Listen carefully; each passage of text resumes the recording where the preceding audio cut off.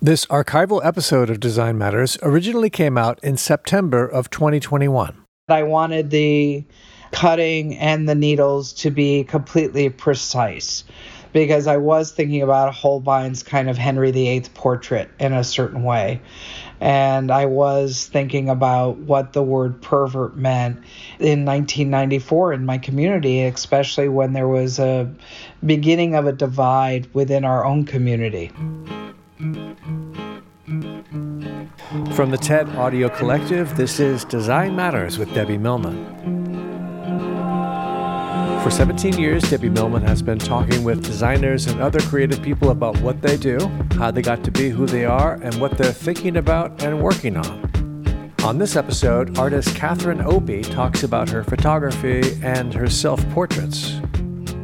So what does the word pervert mean? How do we deal with language? Is this enough of a pervert for you?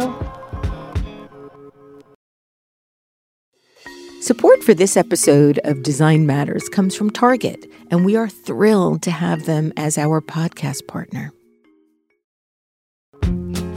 Catherine Opie is one of the most preeminent artists of her generation and has made some of the most indelible images of our time.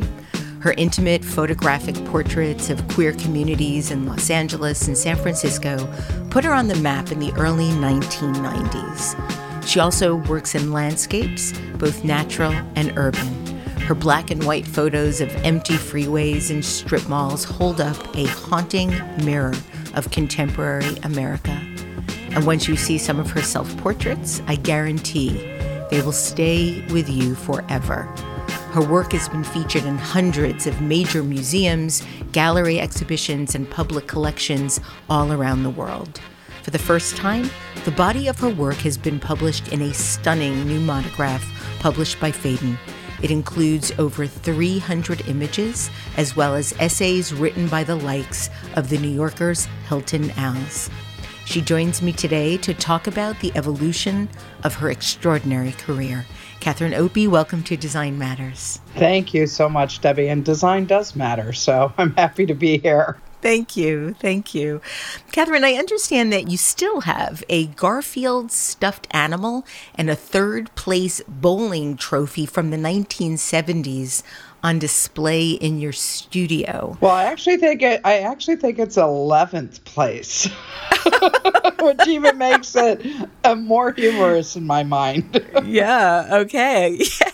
Why do you still have these objects and why on display? Well, as you see, you can see me. I have a shelf behind me. If people were on Zoom, they would be able to see a shelf behind me that had numerous books and little things. And recently my mom was cleaning out her house and we're about ready to move her to another place that is for living at 85 in a really beautiful way. And she brought me this trunk of objects. And when I opened it, it was just, I had these shelves and I thought, oh, well, I'll just have this weird Garfield stuffed animal. And one can't throw out their 11th place plaque of bowling from Sandusky, Ohio. No, I agree. I have to confess, I have a little trophy from 6th grade coming in 3rd place in the 3-legged race. And that is also important to me still. See, you did a little bit better than me. Well, yeah, just the only evidence of my athletic prowess I will ever have in my life. So, yeah. Catherine, you were born in Sandusky, Ohio. Your mother was a gym teacher until she had children. Your dad ran his family's art supply company. Is it true he also had one of the country's preeminent collections of Republican political memorabilia? Yeah, both Republican and Democratic, actually. It was was a large overview of political paraphernalia, including all the Lincoln stereotypes. So it was quite an extensive, fairly important collection, actually. What has happened to the collection? He sold it upon us leaving Ohio, and I think that person donated it all to the Smithsonian.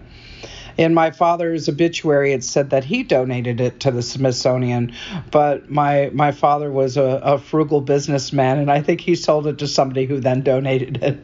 And I understand he gave you an embroidered commemorative ribbon made after the assassination of Abraham Lincoln. Is that true? Yes, that is true. I have that upstairs here in the studio in this special little box that is actually a family business box, Opie Craft. And it's kind of his treasure chest that he sent to me before he passed away so that I would have these different little moments, including he always carried an Ohio Buckeye in his pocket for luck.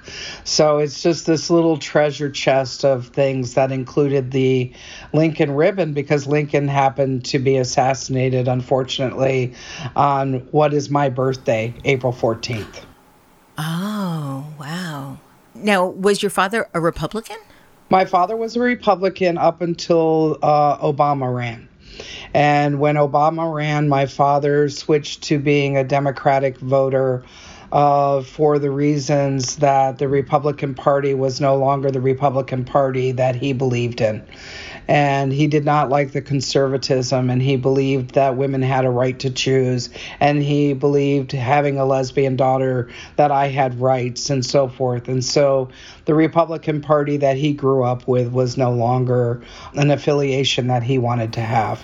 He must have been extraordinarily proud to know that your work was hanging in the Obama White House. Yeah, no, he was. I mean, he was very proud of me. One of my biggest nervous moments was both him and my stepmother coming to the 1995 Whitney Biennial opening, because it was the first time I was ever in a major museum show. And obviously my queerness was very much on display there, but he just rode along with it in a very good way, surprisingly so.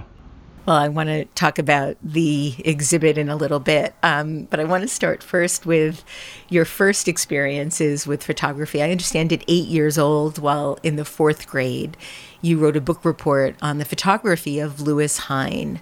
Why Lewis Hine, and how did you first find out about him? Well, it was actually not on Lewis Hine. It was on the photograph of the girl from the Carolina Mills. And It was in my social studies book. And I was reading about child labor, and I was supposed to be writing a report about child labor and the history of that in the U.S. But I spoke about the photograph and what the photograph told me. And it made me realize that also, probably growing up with all this political memorabilia around me, that history is made within an image culture. And so I had that awareness, apparently, and asked for a camera on my 9th birthday so I could be a documentary photographer. So you always knew what you wanted to do and to be. In a way, I guess. I mean, I guess so. It seems now that it's hard to believe that was really like what I was going to decide to be. But at that moment, it was important to me, and a camera was bought for me for my birthday. And I used it throughout my life to document my life. And that is including even when we moved to California. I used my babysitting money to build a darkroom in our house, where I ruined the family tiles of the bathroom with chemistry. Design does matter. Yeah, your mother gets mad at you if you get fixer and developer all over bathroom tiles. But well, it was a spare bathroom, right? It was my bathroom attached to my room, so it was a perfect way to make a dark room. Yeah, I spent a lot of hours in there. I understand that you went about making friends when you moved to San Diego, or outside of San Diego, by taking photos. And I believe this is also when you had your first crush. Is that correct? I did. I had my first crush on a very beautiful woman who was a profoundly amazing actor by the name of Cerie Monet Flack. And she lives in England at this point. But she was my first major crush, where I was still trying to figure out certain things, but just couldn't not be around Cerie. And I grew roses, and I would bring her a rose every day. And so it was pretty crush-worthy, actually. Although Cerie didn't realize that I had a crush on her. I met up with her later in England and said, I was completely in love with you in high school. And she was like, you were? I thought you were just my best friend. And I was like, oh, well. You knew from a young age that you were gay, but have said that the lack of role models around you made coming out a difficult process. And you and I are the same exact age, both born in 1961. And so I didn't come out till much, much later in life. And so I fully understand that sort of difficulty. What was the most difficult aspect for you? I think that until I moved to San Francisco, again, I didn't have it surrounding me. I was called names in high school. I was called a dyke. I was, kind of harassed in that way. Being homosexual scared me. I thought that I wouldn't be accepted in society. I carried that, fear and internal homophobia within me. And it didn't happen legitimately until I moved to San Francisco, and I was sitting on a curb with my best friend, Dean, at that moment in time, Dean Moser, who I had met at a residence club that I was working for my room and board while I went to San Francisco Art Institute. And Dean thought I had a crush on him. And so Dean said, "Kathy, there's something I have to tell you. I'm gay." And I was like, "Oh, well, I am too." And that was the first time that it was actually spoken. And then there was no hesitation after speaking it. What's so interesting to me in terms of looking at your body of work is, despite the difficulty that you might have experienced and the inner homophobia, you did seem right from the very beginning in your body of work to, embrace isn't even the right word, but celebrate your sexuality and your gayness. Yeah, no, I think that I did, but it wasn't right away, actually. It took some time. I mean, there was the side person, Kathy Opie, right? And everybody who is a friend calls me Kathy. Kathy Opie published in On Our Backs magazine, not Catherine Opie. So I took on these different kind of personas, I suppose, to again create different compartments of my life and and I guess that's in some ways like having multiple closets in one's house. I think that, really beyond being Kathy Opie and On Our Backs and celebrating that through queer culture, it wasn't until becoming a part of ACT UP and Queer Nation that I decided to make my work publicly about my queerness. But I would have to say that a good portion of my work was trying to be a very serious street photographer in San Francisco, and then my queerness within my work at Cal Arts was actually the dissemination and observation of master plan communities in Southern California, which I kind of grew up in from moving from Sandusky to Rancho Bernardo, Poway, California, and watched that turn into a master plan community. So I think, the queerness was always also involved in relationship to how do we fit in this world? And, if there's this kind of separation in relationship to idea of community, then how do I portray my community? And I think it was a quandary for quite some time. The quandary also, I think, began even before you committed to photography as a profession. At one point, after you graduated high school, you considered becoming a kindergarten teacher and even went to Virginia Intermont College to study early childhood education. I mean, that's, in thinking about the pathways of a life, you were on that pathway. No, I was. I was. I profoundly love children. I really, really love children. And I suppose that's even the other aspect of queerness is how was I going to become a mom?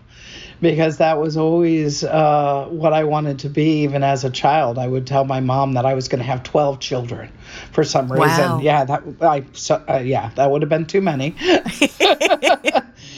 Yeah, so kindergarten, I was a camp counselor for a long time, and I really liked kids. So I just imagined that I would be a pretty fun kindergarten teacher. A year into your studies to become a teacher, you called your mom and said, "I'm an artist and I need to go to art school." How did she respond? I mean, both your parents really encouraged you to be this kindergarten teacher. How did they respond to you wanting to be an artist? Well, my mom was the one who was supporting my ability to go to college. My father was financially capable, but chose to not financially support my endeavor of receiving a college degree. He kind of believed that when you turned 18, you were on your own kind of guy. How generous of him. I know, right? So my mom, that was hard for her. She actually took a loan off of her car that she owned outright for me to go ahead and move to San Francisco. And I picked San Francisco Art Institute. And I wasn't thinking about San Francisco as being a very gay city. It was just like in California and a really good, notable art school that had like Ansel Adams and Minor White and Dorothea Lange, and the legacy of that program in terms of photography is actually why I chose it. And Mom supported it. She said, okay, but I'm only going to be able to pay the tuition, Kathy. This is a really big tuition. And just so you know, in 1981, it was about $7,000 a year.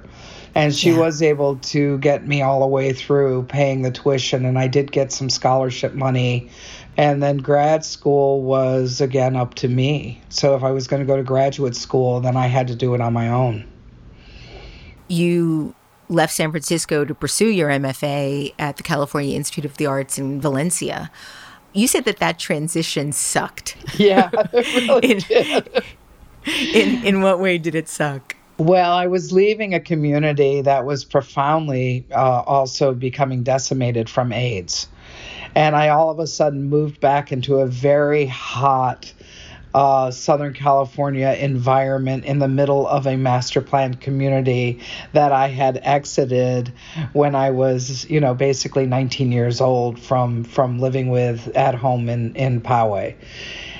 And to be all of a sudden going from the Bay Area of this incredible city, and it's the first time I had ever lived in a city, back to the suburbs, where it was really hot and I couldn't wear my leather jacket year round like I could in San Francisco, and being like kind of newly possessed of my queerness, my being a dyke. It wasn't even queerness. I don't even think we used the word queer in 1985, but my kind of being a dyke and what that meant for me. Yeah, and it was even though I had Catherine Lord and Millie Wilson and amazing people around me at CalArts who celebrated that and definitely added on to my ability to understand theory and feminism, and, had Douglas Crimp come through the school, an enormous amount of people at that time period, it still wasn't San Francisco.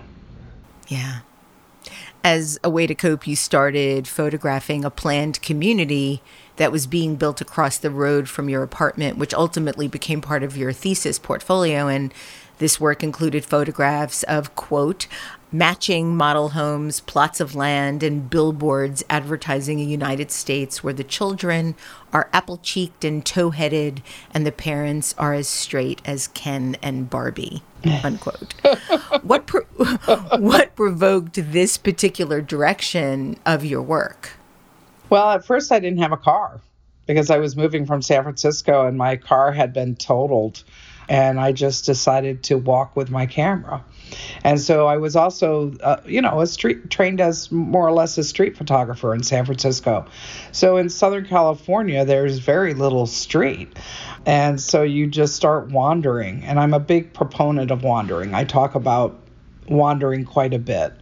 And I recognized what was being built was actually what I watched being built in my teen years, and decided that it was something that I could try to talk about. In the meantime, you began to contribute photographs to lesbian magazines you mentioned, On Our Backs, whose name was a response to the anti-pornography feminist journal Off Our Backs. Yes. How did you first discover the magazine? Well, living in San Francisco, you're basically embedded in, at that point, Valencia Street in San Francisco was the kind of lesbian area. The Castro was for the boys. Valencia Street was for the women. We had Artemis Cafe. We had Osento Bathhouse. We had Amelia's, which was the 7-day-a-week lesbian bar. So you had all of this happening all at once. And I'll tell you, like, the women who would go to Amelia's were also the women who were being photographed by, wonderful photographers like Jill Posner and Susie Bright, and all of the kind of sex positive in terms of starting on our backs was right there at that time.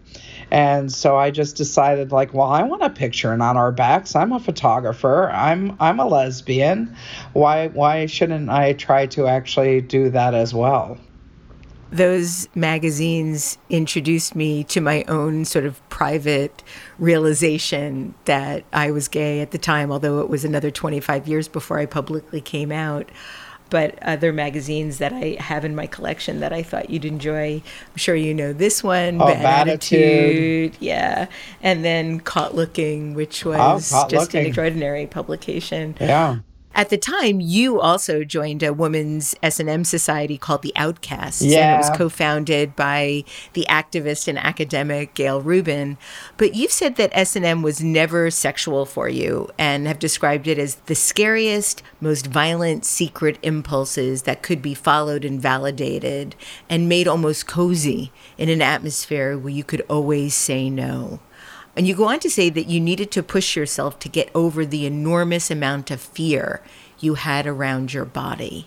Where do you think that fear came from? What was that fear about? Well, it's personal, and it's not on the record in terms of personal, but there was some childhood trauma on my part, and I think that there was an enormous amount of healing that this community brought to me in relationship to trauma. And you've never read this in an interview, so I'm saying it right now for the first time. It's been very hard in a certain way to be quiet about this during the #MeToo movement. But there's reasons.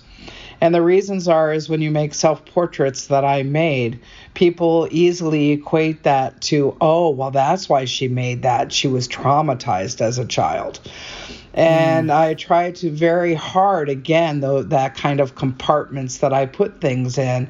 In this society, we're very easily to connote things and to take things and blow them out of proportion in a way that's not authentic to one's own experience. So my authenticity to my own experience and in my childhood was definitely worked out on an emotional level, very much so through the leather community. But at the same time, the publicness of that is not necessarily something that I feel I need to have completely spelled out in the world. I completely understand. For years, I was in the closet and also would not disclose my own early childhood trauma with sexual abuse, primarily because I never wanted anybody to say that anything I did was because of that, or that I was damaged in some way because of it, or that I would be judged because of my own inner homophobia in those decades. Yeah. But I know that the kink community essentially saved the life of my wife, Roxane Gay. She's very public about the fact that if it weren't for the kink community, she wouldn't be alive today. Yeah. No, and I feel very, very much the same without having to lay out all the details of my past. But that what an amazing place to be able to work out so much. Thank you for feeling that you could trust me with this. That sense of community that both you talk about, that Roxane has experienced, that seems to be the most important aspect of being involved in the BDSM scene, and that it was also political. It was as political as much as it was sexual, as much as it was community. And I read that you often talked philosophy in the dungeons. Well, Gail Rubin is great to talk to. I mean, I remember at one point, asking Gail for coffee and just wanting to talk about the kind of amazing experiences of the transition of so many butch dykes transitioning to male, like in the beginning, and I wanted to have like a real philosophical conversation with her in relationship to AIDS and the kind of work that she did in relationship to the gay male leather sex club south of Market. And so when you have actual role models and brilliant people that were surrounded me at that time period and very sex positive people, there was like really interesting, deep discourse in relationship to what we were doing and what we were holding, and also consensuality. And I mean, I wish everybody had that education in some ways. Yes, yes. Some of your early work for On Our Backs included photos of your sex toy and leather collection. There's a beautiful image of a woman standing while urinating. And in 1987, you created a self-portrait titled Kathy, which is a black and white image of yourself wearing a strap-on, dressed in a negligee, astride a bed. Yeah. And at that time, you vowed you'd never be a voyeur within your own community. But I'm wondering, did you ever feel shy about sharing this part of yourself in such a public way? Not anymore. Did you at that point, or? Yeah, I think that I did. I think that I was still protecting my parents and my family. Yeah. I think that it takes a long time to figure out how you should be as a person and what is okay to be out in the world in relationship to also this kind of weird protective bubble one puts around their biological family. And at a certain point, I just realized that my family is my chosen family, that even though I have a profound sense of love for my parents, that it was also not going to remain in the closet, and that was not a healthy position for me. And so I just decided to go for it. But I didn't put that image out actually until the 2000s. I mean, that's the thing, is like I went back into the archive. And I also probably thought that some of the black and white work from Girlfriends that I did was maybe too close to Mapplethorpe. And I needed to create my own identity within the leather community as a woman that was separate from Mapplethorpe, because we both also have similar aesthetics, right? Like we really like to highly aestheticize our material in a visual kind of classical way. And so that work in the 2000s was fine to pull out, where in the 80s, when, Robert didn't pass away from AIDS until 1989, it was too close. Is that why you stayed away from using a square format? Well, I used a square format a lot in all that private work. I mean, it was all shot Hasselblad. And right. And the archive has that because it's a camera that I really enjoyed using. Including in the new Fiden book, you'll see an image of me with my grandfather's Rolleiflex as a self-portrait on one of the beginning pages, where it was like 1983 or 84, and I'm in New York City, and it's a self-portrait with my grandfather's fedora with a big overcoat holding a twin reflex. So that work existed, and it was going on, and I was making it. But when I decided to make work of my own community, I felt that I needed to create a different way of thinking about documentary. And so with Being and Having, which was the first studio photographs of mine with the women with fake mustaches, my friends with fake mustaches, and looking straight into the camera, like using that yellow background consistently with the consistent framing, created a conceptual positioning to portraiture that I felt was a way to shift from necessarily a comparison to Mapplethorpe. That work, Being and Having, really shot you to fame. What made you decide to shoot them all on a golden yellow background? Well, it was in my living room in Silver Lake. I lived on Sanborn Ave. And how I made all my early portraits was in my living room. I didn't have a studio. Like, yellow is kind of a hard color in relationship to skin tone. But the other thing is in terms of the diversity of skin tone of my friends in relationship to inclusion, yellow was the best to kind of make it pop. Mm-hmm. And I would often have all my friends get their mustaches, and we would kind of make the portraits, because I was shooting with a 4x5 camera, and we'd make the portraits and then we'd just hang out afterwards. So it was also, in a small living room in Silver Lake, I didn't have the ability to change over all different colors of seamless, nor was I thinking about seamless in that way at that point. It wasn't until I started making the portraits the year after, which began first as a collaboration with my good friend from CalArts, Richard Hawkins, who's a fellow artist, where we started making portraits of our mutual friends at that point. And then he realized that it was my body of work, and he just said, this is yours, go with it. But he introduced me really thinking about Holbein and what nobility is and what that is within our queer community. And we had amazing, extensive conversations about that. And Richard is a very brilliant person who I felt just helped lead a pathway for me in terms of continuing to photograph the community after I made Being and Having. I understand that the title of the show, Being and Having, was a play on psychoanalyst Jacques Lacan's idea that men have the phallus, while women, as the embodiment of erotic desire and art, are the phallus. And when I was reading this, I'm like, was this dude serious? So this is serious, and I have to tell you that the title came from the woman with her arms crossed over her chest peeing on our backs. So she is an amazing philosopher from Toronto, Canada, by the name of Anna Marie Smith. And she was one of the head kind of political philosophers and teachers at Cornell.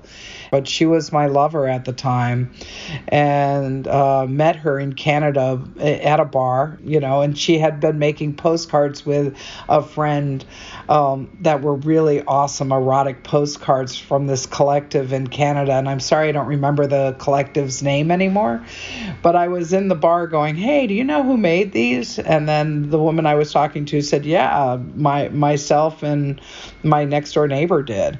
And then it started a very long friendship and love affair with Anna Marie Smith, including the portrait that's on the bed, the self-portraits on our bed. When she came to visit me in California while I was in grad school, that was a student's installation in their studio. And they let us have it as a little private palace, so to speak, during her visit. Wow. So it all gets wrapped together. That's the beautiful thing about community, right? Is you meet people and you're in this kind of, in the 80s, you're going through so much as a community, especially in relationship to politics and AIDS and visibility. And just all of these interweavings are really also a part of, my ability to think and begin to figure out how to make work. Now it's time for an ad I created with our sponsor, Target. Recently, I had the pleasure of interviewing Dr. Dwayne Edwards, one of the most prominent Black designers in the footwear industry, who has designed for LA Gear, Nike, and Air Jordan.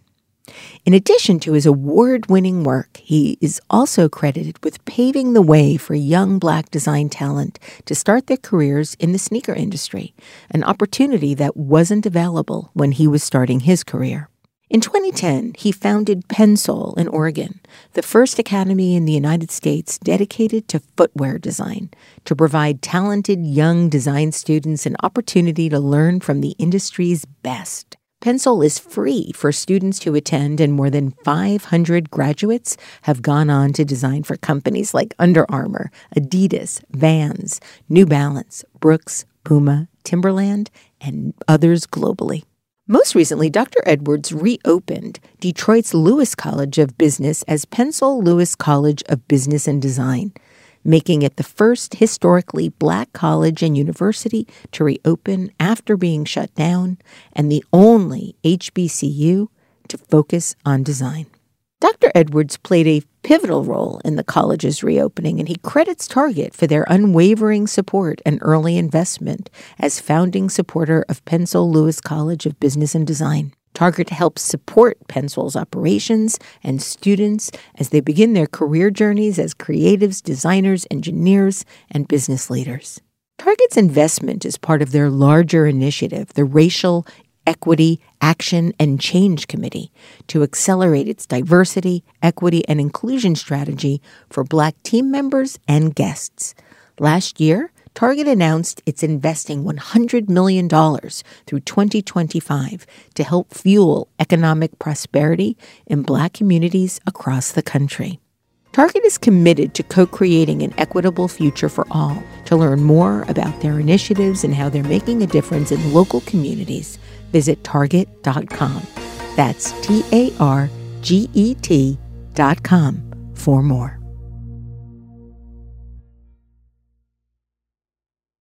"20 years after you took the Being and Having photos, several were used to accompany the opening credits of the L Word, the original version of the L Word. What did you think when you were asked about their using your photos of women in drag for the titles? It's funny because there's another photograph that you probably know because you've really researched me and you know my work, but for our listeners, it's a photograph from the series Domestic of two women in a swimming pool, Miggy and Eileen. Eileen was the producer of the L Word. Eileen Chaikin. Eileen Chaikin. So for my first show at Regan Projects, her and Miggy hosted my opening dinner party at their house. And so when she approached me, we had already forged a friendship in the art world. And I just thought, yeah, go for it. You're making a show. Let's use lesbians with mustaches in the title. And I think that is also a different kind of radicality of Los Angeles, because of the kind of lipstick lesbian positioning of Los Angeles as a city, that I thought it was actually pretty brave that she wanted to do that. And it connoted also another part of the community in LA that might not be actually represented within the series.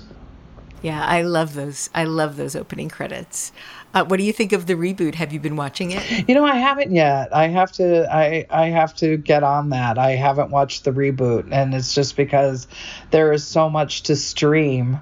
And during the pandemic, there was a lot to stream, and I'm just not caught up on the L Word yet. But I will. It's in my wonderful. queue. It's in my queue. Yeah. I'm loving it. I'm absolutely loving it. And just seeing Bet and Tina together, not as a couple, but just seeing them in the same room on the same sofa makes me happy. Yeah. Catherine, you created 3 portraits in less than a decade, 3 self-portraits in less than a decade that propelled you to even greater awareness and fame in the art world and beyond. And I'd like to talk to you about all 3, if that's okay. Yeah. The first is titled Self-Portrait Cutting. You created this piece in 1993, and it's a photograph of you from behind, facing away from the camera. You're shirtless. There's a drawing carved into the skin of your back, featuring 2 stick figure women smiling and holding hands. And behind them is a house with some birds flying, and it looks like it could be a child's drawing. And you're standing in front of what looks like a Baroque-type wallpaper. What did this photograph represent at the time? Well, at the time, it was something that I actually is a photograph out of mourning. My first domestic relationship, and the only one I had ever had before being with my current partner and wife, Julie Burley, was with a woman, Pam Gregg. And I was utterly in love, and we built a house, and we got 2 puppies, and we were living the domestic dream. I imagined in my mind that it would go on for a long period of time, that the 2 puppies would potentially turn into children, and all of that, which was still hard in 1993 to imagine. Yes. Very difficult in 1993 to imagine. And then blood as a substance is the substance that was feared.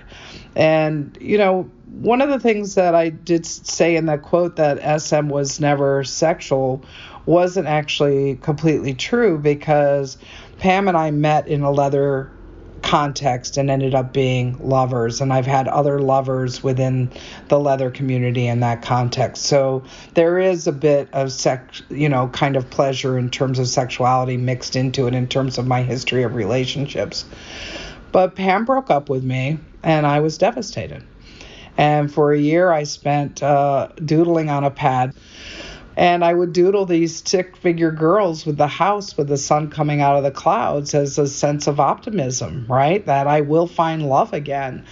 And then I decided to go ahead and make it a cutting and make it a portrait. And I was in the process of making the other portraits at that time.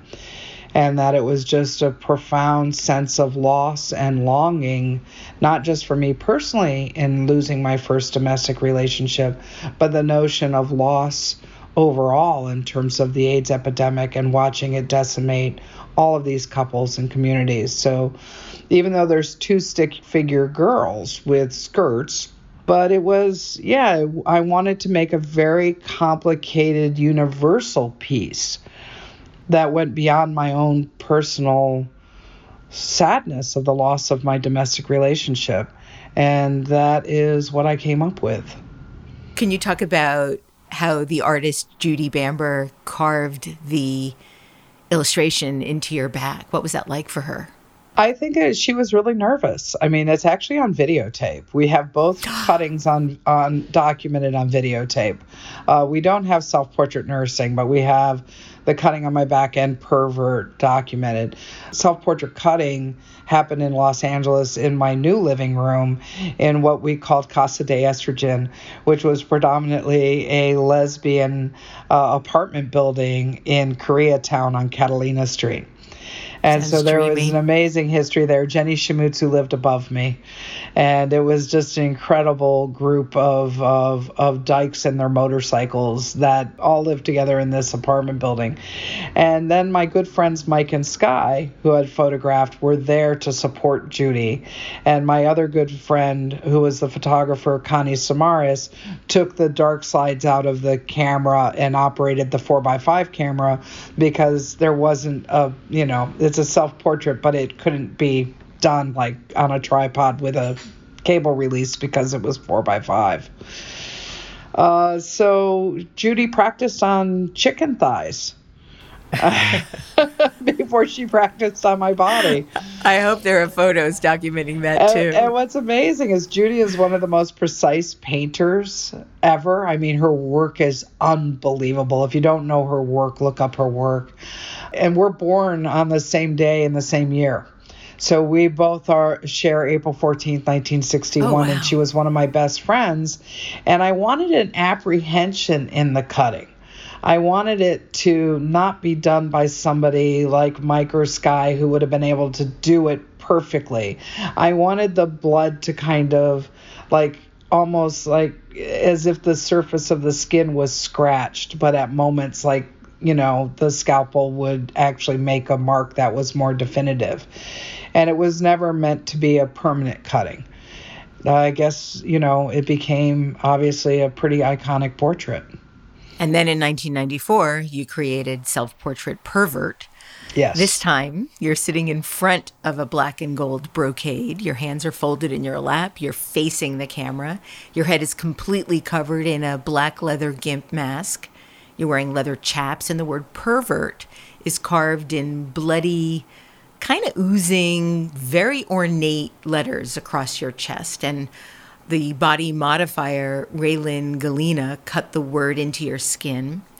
And then two of your friends from a piercing shop lined your arms 46 times from the shoulder down to the wrist with 2-inch needles. Yeah, I think they were 12-gauge needles.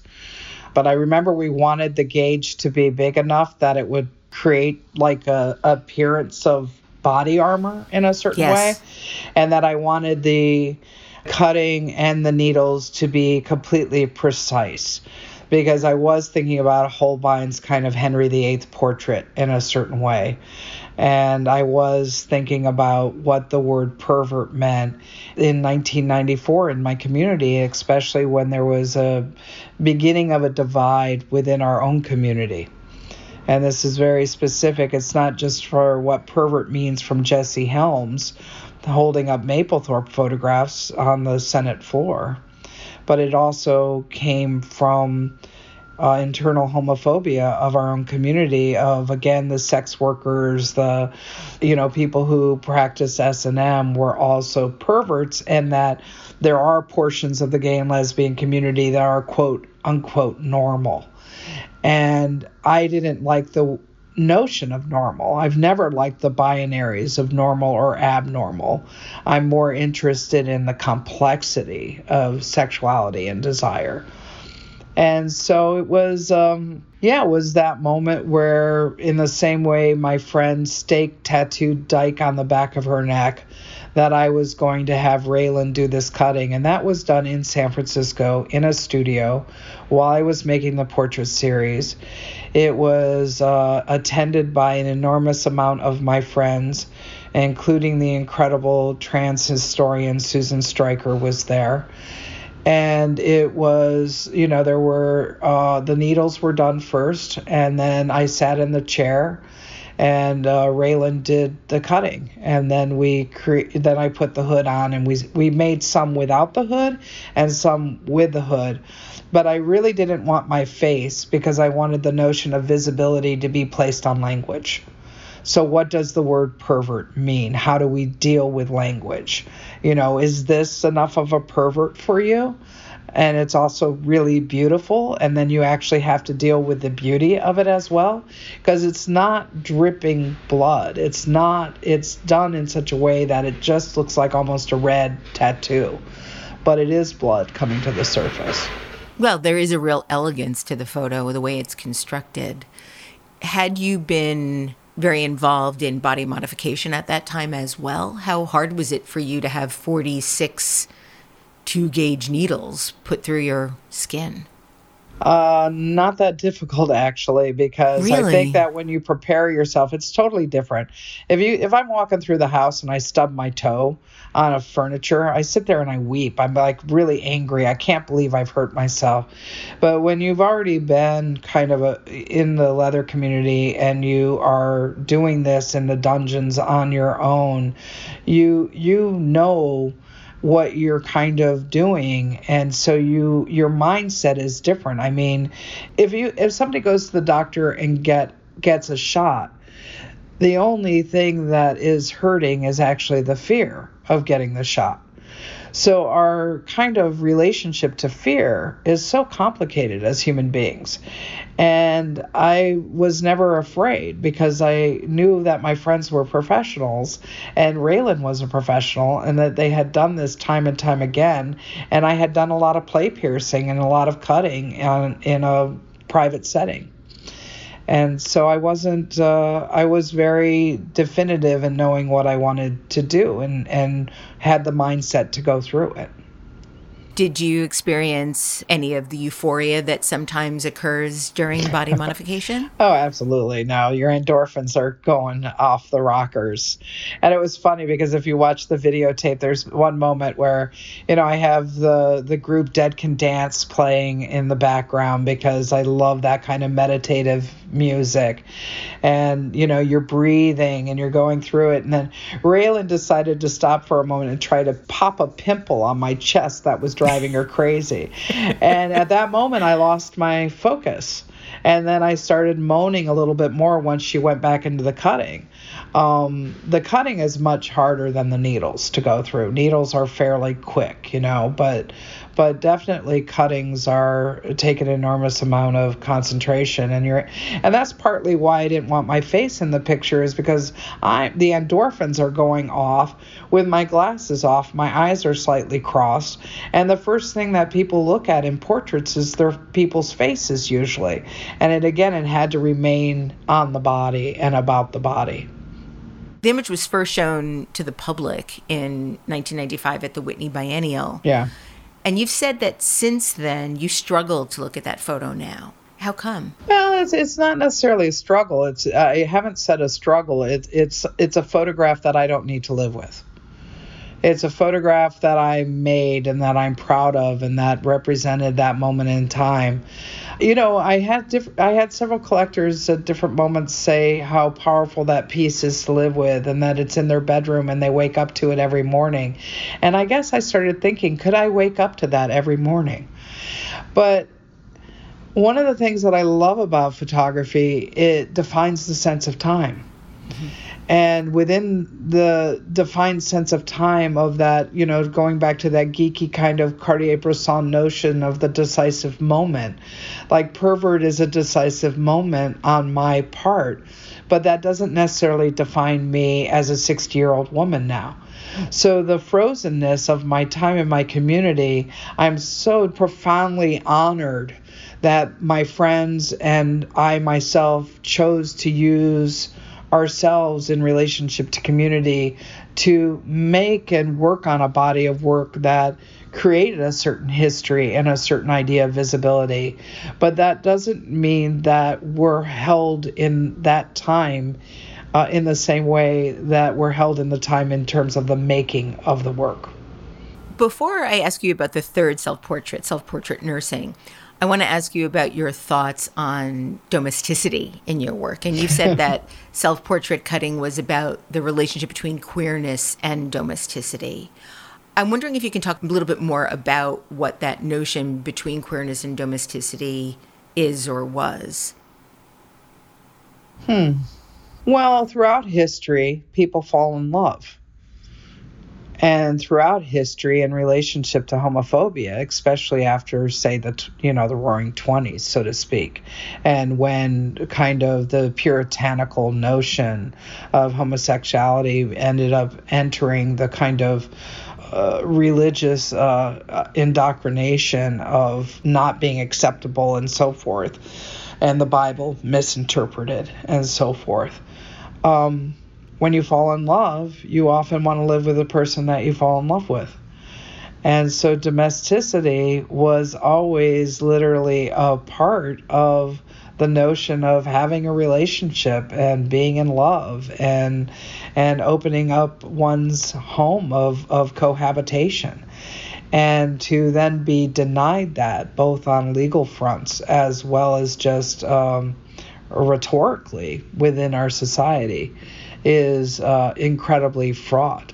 And so this notion of coming out of the closet always made me laugh because a closet is a domestic space. A closet is where one another's clothes co-mingle if you don't have your own walk-in closet, Right, yeah. Which I don't. But a closet is where a commingling of the everyday happens.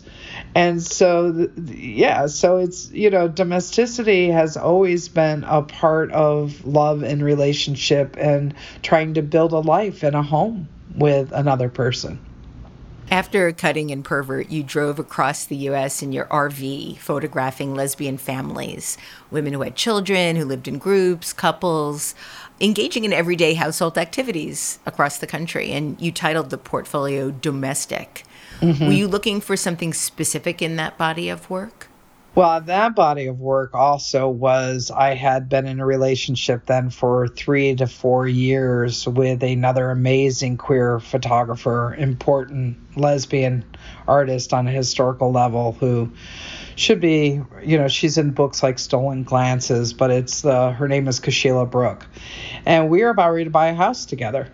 We were going to do it. We had been in a 3-year relationship where she ironically was living on Sanborn Ave, where I ironically lived with Pam, my first domestic relationship, and I was still in Casa de Estrogen down in Koreatown. And I just decided to go ahead and celebrate the notion of domesticity and getting an RV and going around the country and making these photographs. But they were also in conversation with Galassi and MoMA in terms of pleasure and terror and domestic comfort. They were also a way for me to create a different kind of conversation around family that is not just couples, that is also lesbian households. That the body of work reflected a different notion of family within my own lesbian community. And because Sheila broke up with me on the road while I was on the road making this. Heartbreak. More Kathy Opie pulling out her violin and more heartbreak, right? Oh no, I've been dumped. So I feel it. I get it. So so that happened. And then I was left printing all of this work as my next body of work. And once again, my kind of attempt at having domesticity was a failed attempt, just as the cutting on my back. And, I basically picked up my life at that point because I didn't get a full-time job at UCLA that I was up for teaching. And I was dating a woman in New York, Daphne Fitzpatrick, another artist that we had met in Australia and started a mad Australian road trip and romance with each other. And there was a job opening at Yale, and I thought, well, let me apply to Yale. And I ended up getting the job and moving from LA because of absolute heartbreak with my relationship. And that was that. And another chapter began. Prior to teaching at Yale, I know that you were awarded a fellowship at Washington University in St. Louis, Missouri, which is where you met your current partner, Julie Burley, who's also an artist. So I think you moved back to LA in an effort to be closer to her. Is that correct? No.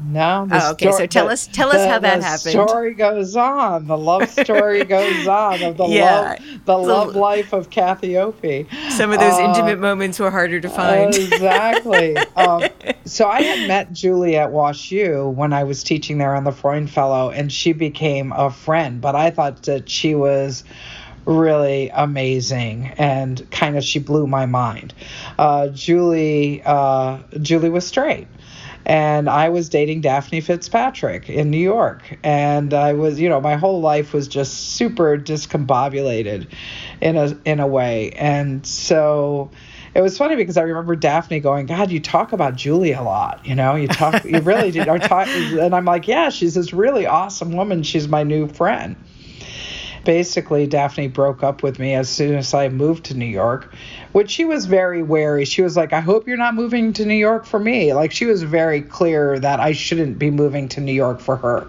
And that was fine. I just really liked her, and I liked her. All of us are still all best friends today. They're my posse in New York. Yeah.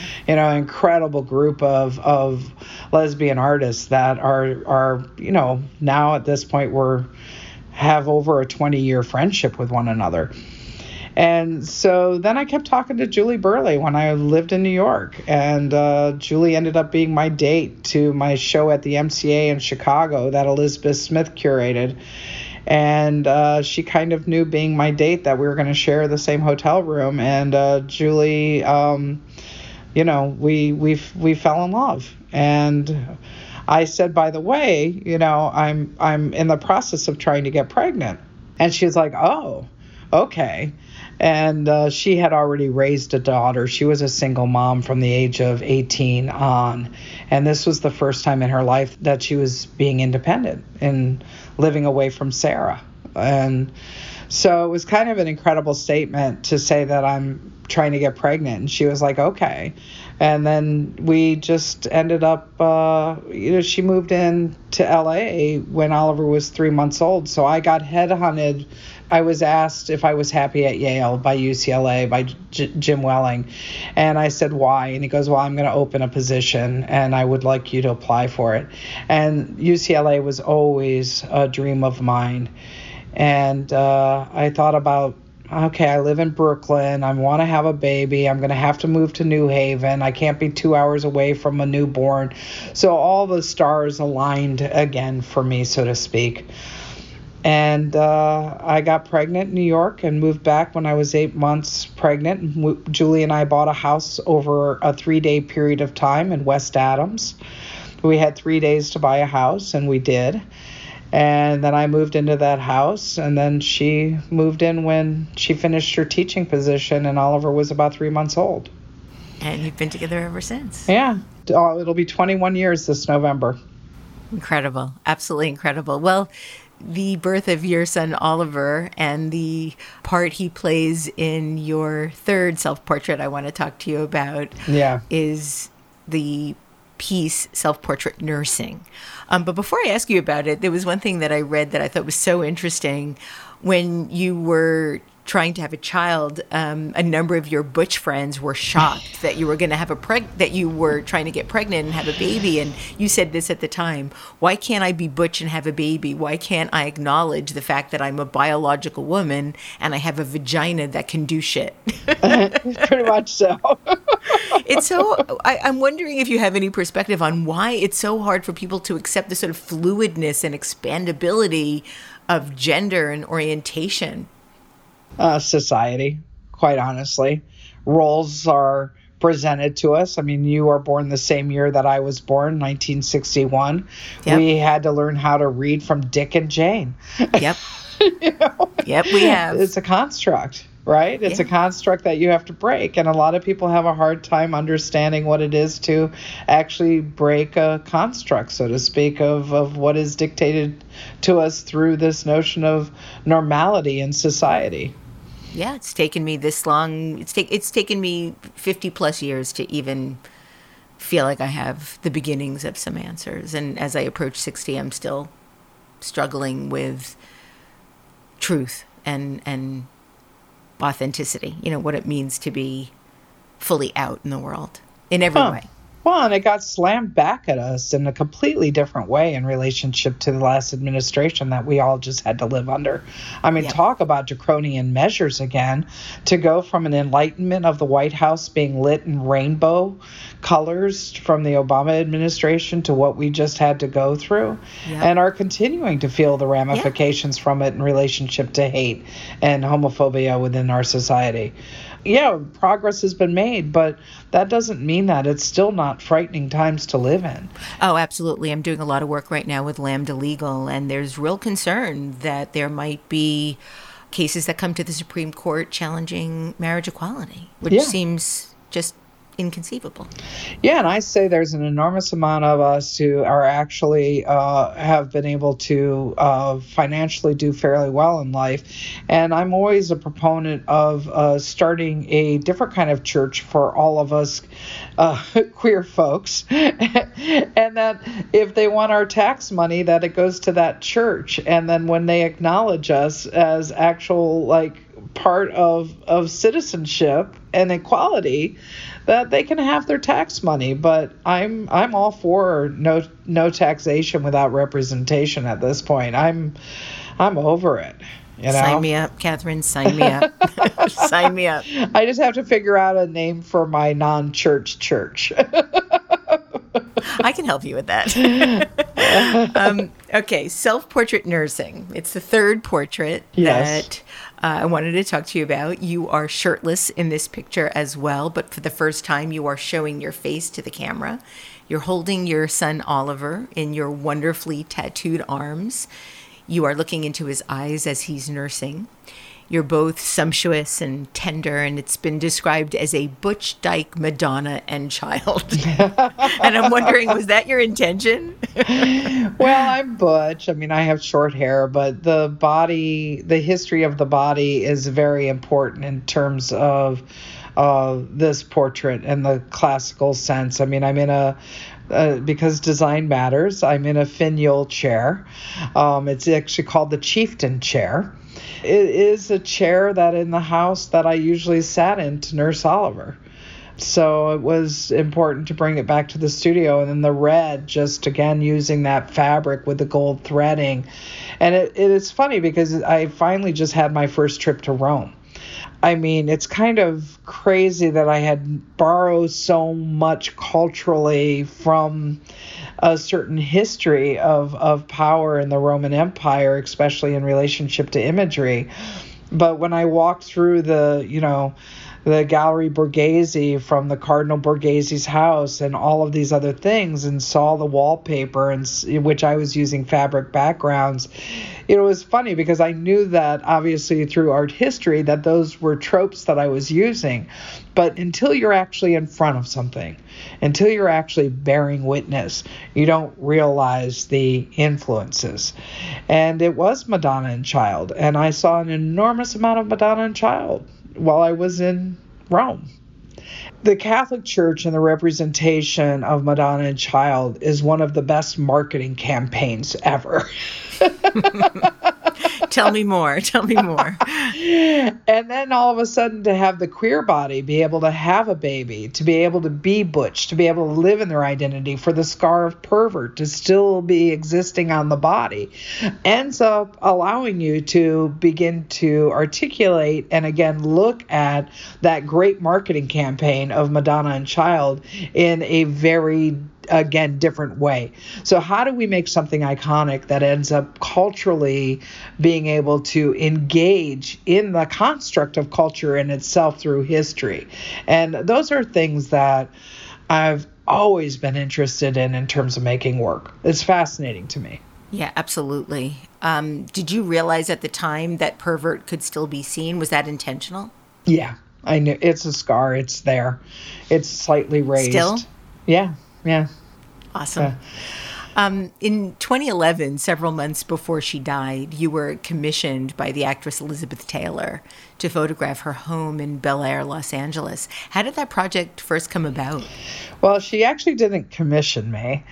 We actually shared the same accountant, who's still my accountant to this day, Derek Lee. And Derek for years kept saying, Elizabeth Taylor is my client if you ever want to do anything. Like I could propose something to her. And I kind of looked at him and I said, well, I don't really do celebrity. And then I had done the body of work inauguration of going to DC for 3 days and making a body of work and a book and a portfolio out of the first ever elected African-American president in the United States. And I was thinking a lot about what is a portrait? How do we begin to think about a portrait? And I also had photographed quite a bit for Dwell magazine, which were portraits of people's incredibly interesting homes. But inauguration is in conversation, and I love having conversations with other artists. It's in conversation with Eggleston's Election Eve, where he went around Georgia and photographed just the landscape as Carter was becoming president of the United States. And then also Eggleston photographed Graceland after Elvis passed. And I was thinking about those are two different kinds of portraits, right? Those are really interesting ideas. And I've often used landscape in relationship to portraiture too. It's something that I'm profoundly interested in. And so I went back to Derek and I said, yeah, I want to make a portrait of Elizabeth Taylor through her home, through her belongings. And would that be something that you could propose and I could get access to?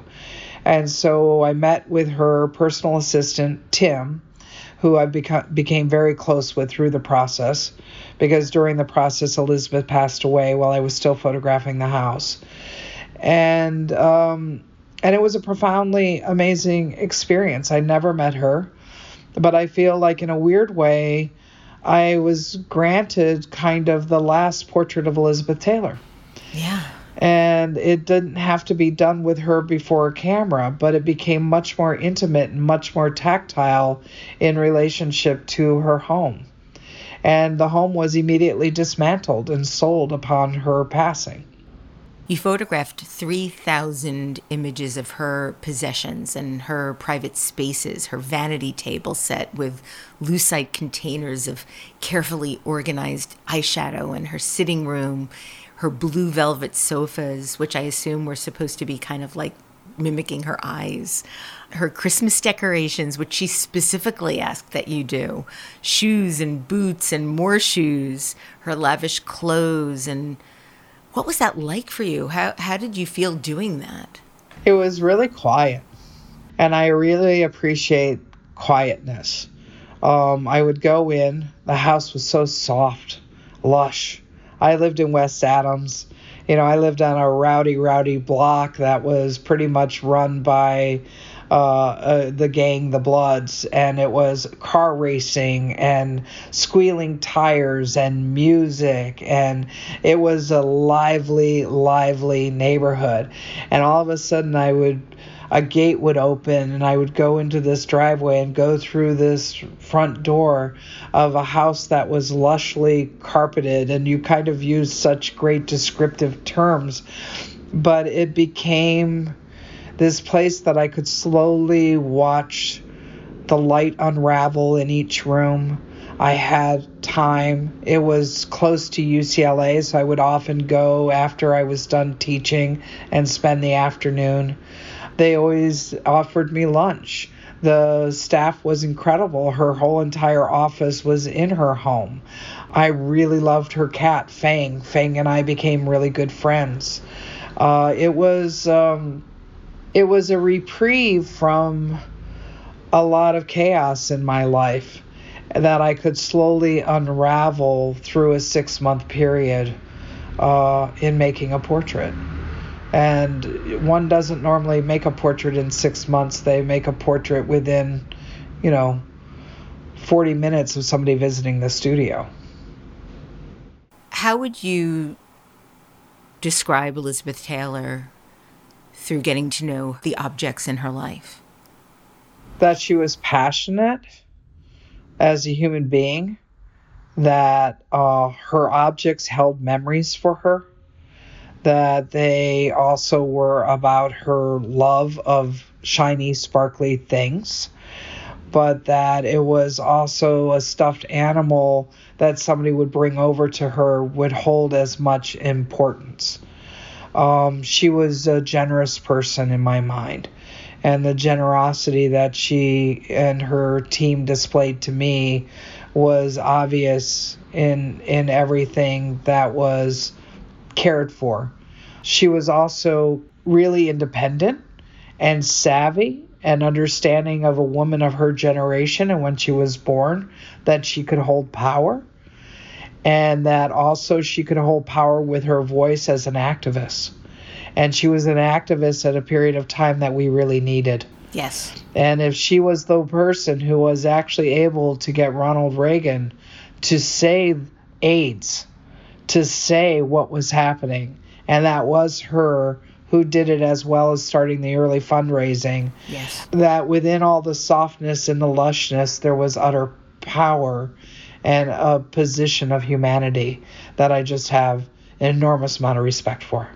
In one photo of Elizabeth Taylor's vanity, there seems to be a line written in lipstick on the mirror. Oh, yeah, Colin And Farrell. I think it reads, "The Quest for Japanese Beef." Yeah. What is that about? What is that line from? Well, Colin Farrell became very close with Elizabeth and would visit Elizabeth a lot. And he went in her bedroom and in her bathroom area after visiting her and wrote in her lipstick that he was going to take her out for Japanese beef. And so that remained on the mirror because actually there wasn't any expectation of, I was getting ready for them to bring all the luggage out into the foyer because she was going to go on a big trip to New York. And I was going to have the opportunity to photograph what it looked like when she packed her bags for a big trip, which would, according to her assistant, Tim, was a lot of luggage, because she could always wanted to have the, choices around her. And then the next thing I heard was she was hospitalized. And then we rapidly tried to get the blue room together, which is represented as one of the last moments in the book of this blue room that almost looks like angel wallpaper, because she was going to, move back downstairs. She wasn't able to go up the stairs any longer, and she would come home from the hospital to this room. And it was described what she wanted the room to look like. And so we were racing around getting that done. And I was still in the house photographing as all of this was happening. And then she passed. And so the blue room, never got to be realized with Elizabeth in it. And so that's one of the reasons why it's photographed in that way. As well as the jewelry abstracted was the day that Christie's came to take the jewelry. Tim and everybody called me and said, this is the last day that the jewelry is going to be in the house. Do you want to come by? And so in the morning we came by with the sun, just gorgeous. And we took a couch pillow out and we laid some of the jewelry on a couch pillow for it to sparkle back to Elizabeth, And I made these abstract photographs that feel almost also like an homage to her passing.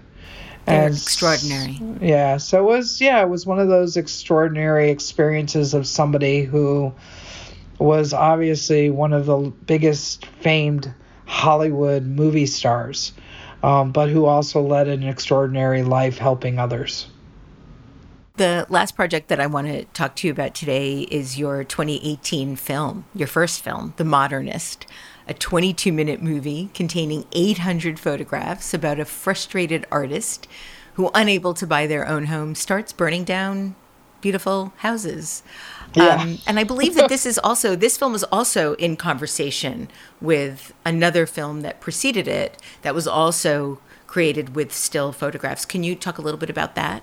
Yeah, that would be Chris Marker's film La Jetée, which was made pretty much after you and I were both born. It was made in 1962. And the biggest fear in 1962 was nuclear obliteration in relationship to the Cold War. You have to think about the Cuban Missile Crisis and other things that were happening historically at that moment in time, in which Chris Marker made La Jetée, which is about love and longing and memory. And it's kind of like a pseudo sci-fi film made out of stills. But it's an incredible political poem to that time. And I wanted to do a conversation in terms of that maybe at this point in time, the notion of nostalgia and modernism as a utopic dream has also failed us. So using my good friend who I photographed for years, Pigpen, whose real name is Stash Fila. Piggy and I have a very, very close relationship, and I asked Pigpen to star as the protagonist of this film. And it was also the last piece that I made in my West Adams studio behind my house, because I had moved finally. I was going to move to a bigger studio. And so it is about the fact that I will never be able to afford a case study house or any kind of house, which was supposed to be affordable at this point in time in which they were made. It also mirrors the time period of when La Jetée was made. And so it's a quandary. It's a quandary to where we are at this point in time. But it also is a trans body. It's a queer body. And we all know in terms of economics that one of the hardest economical groups is lesbians, actually, in order to be able to own property or prosper in any way, because we still do not have wage equality in this country. So it was like trying to put in all these ideas of a lot of other bodies of work that I've mapped out all into one piece. Pigpen is one of the two most photographed people in your body of work. Yeah. Can you talk a little bit about why you keep coming back to photograph them? Pigpen is just one of the people that I've just really, really loved in my life as a friend. I mean, I have gone through so much with Pigpen. We have gone through losing so much in our community, to performing together with Ron Athey, to just our bodies are entwined on a very emotional friend way. Like, I would do anything for Pigpen, and Pigpen would do anything for me. And I think it's really, really important to also say, because it has been brought up in a number of interviews about Pigpen being one of the most photographed people, as well as one of my best friends, Idexa, is that I think that a lot of people view this as a potential muse. And I don't view my friendships as muses, or who I photograph over and over as muse. I might really enjoy looking at them, but by no means are they muses. They're friends that I honor in relationship to kind of image making. I have a harder time with this notion of muse. That's so interesting. It would never have occurred to me that Pigpen was your muse. If I had to pick anything or anyone that was a muse to you, I would say it would be culture. Yeah, exactly. Thank you for saying that. Yeah, it wouldn't have even occurred to me. Yeah. What was it like? Was it different directing, so to speak, a film versus taking a photograph? Because it is a film made of photographs. I'm just wondering about that relationship. Yeah, no, I think that it wasn't. And it was interesting because I have a longtime assistant, Heather Rasmussen, who's just amazing and does everything for me. And it was harder for her than it was for me because she would say, like, do we need to storyboard this? Like, how are you going to do this? And I said, it lives in my head. I can't necessarily, what am I going to do? Draw stick figures? Because that's about all I can draw anyway.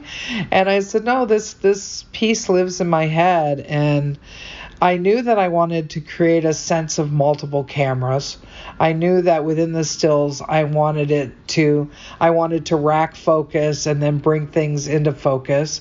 I knew that I wanted to use the newspaper as a platform of what comes in our lives and how we deal with it. I also really well done, by the way. As a designer, I can say those were good. And I knew that this was. I knew that the protagonist was an artist who lived in their studio, and that's all that they could afford.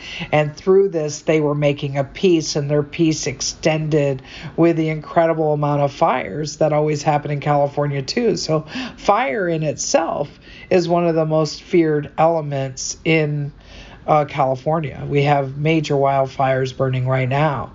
But what it is also in terms of notions of loss, in ideas around what we all have lost through not being able to afford to buy a house, to live on the fringe of one's ability in society, what modernism was supposed to apply. Then you have, stores like Design Within Reach, which is, we all know in our joke of our community, it's design without reach, and Whole Foods is whole paycheck. Right. Whole Foods is whole paycheck. So this idea that we could live this kind of utopic notion of what modernism was going to give us. And this was also formed in relationship to devastation culturally in terms of World War II.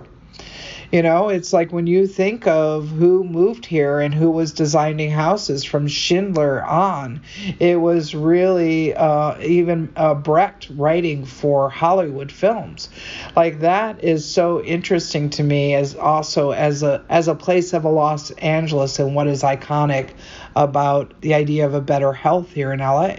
It's no longer affordable to live in this city.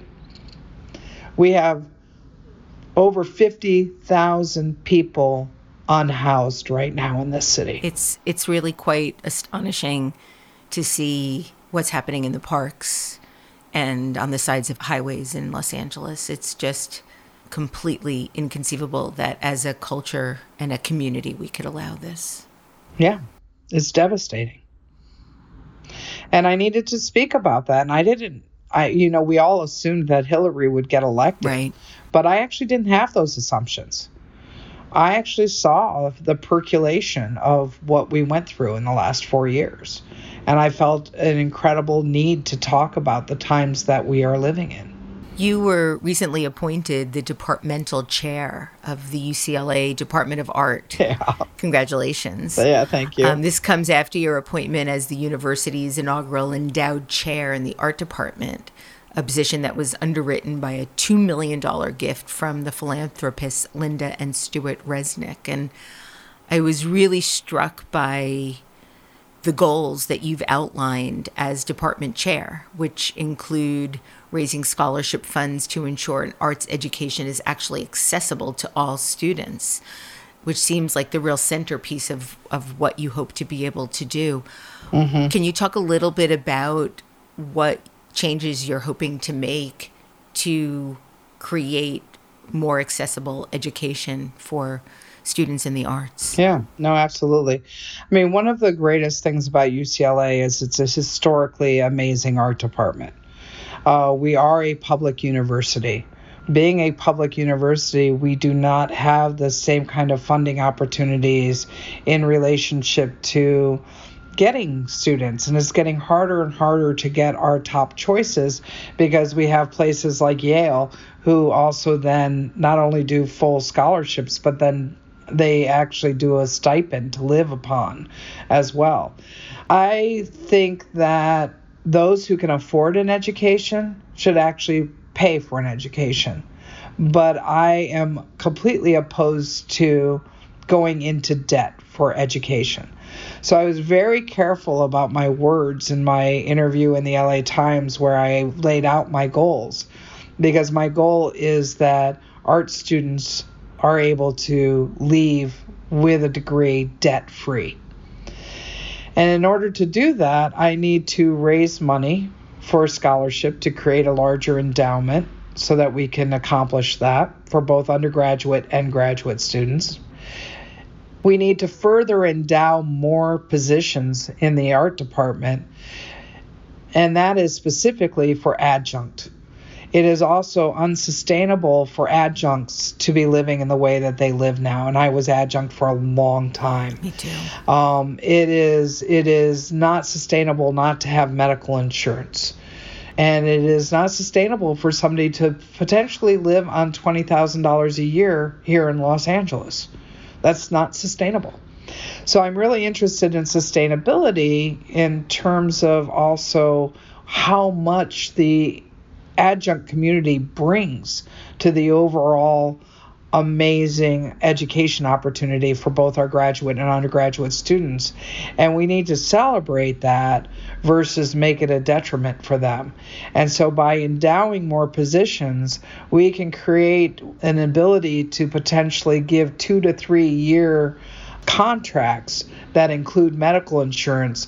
And then we're allowing a pool of really amazing young artists to be able to have their first opportunities to teach at a university like UCLA, and then hopefully be able to gain employment in other places. So it's a two-tiered thing in relationship to students leaving in debt, but that also that we are kinder and more responsible to those who give us so much within the department. How do you manage your sort of pedagogical life with your art and life as an artist? There are those closets again, right? The compartments. I mean, at this point, it all seems like it just flows together, you know, it really does. And I think I'm pretty good at time management. I have a really good assistant who really helps me extraordinarily. And at this point, the experience of making the work and the knowledge in relationship to what I want to make and the experiences that I try to put forth to figure out what I'm making all feel incredibly fluid. They're not fraught. You know, I think that I would say that in the 90s and in my 30s, I had more anxiety. And at this point, I'm beyond mid-career artist because I'm 60, and I've been making work in the art world for now 30 years.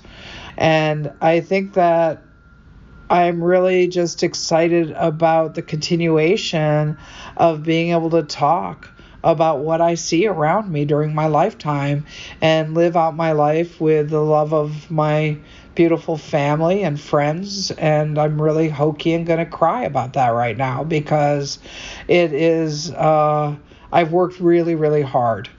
And that is the hard thing about having multiple closets, so to speak, is sometimes there were too many clothes.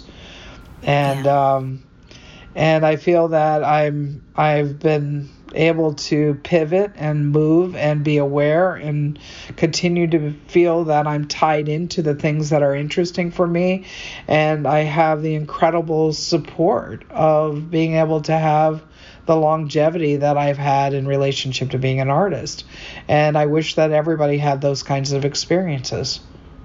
Catherine, I have one last question for you. It's not particularly profound, but it is one that I'm highly curious about. I like curiosity. Is it true that you've been watching the soap opera Days of Our Lives since you were 7 years old? You got that right when I was taking a sip of water. Sorry. Yeah, I'm coming.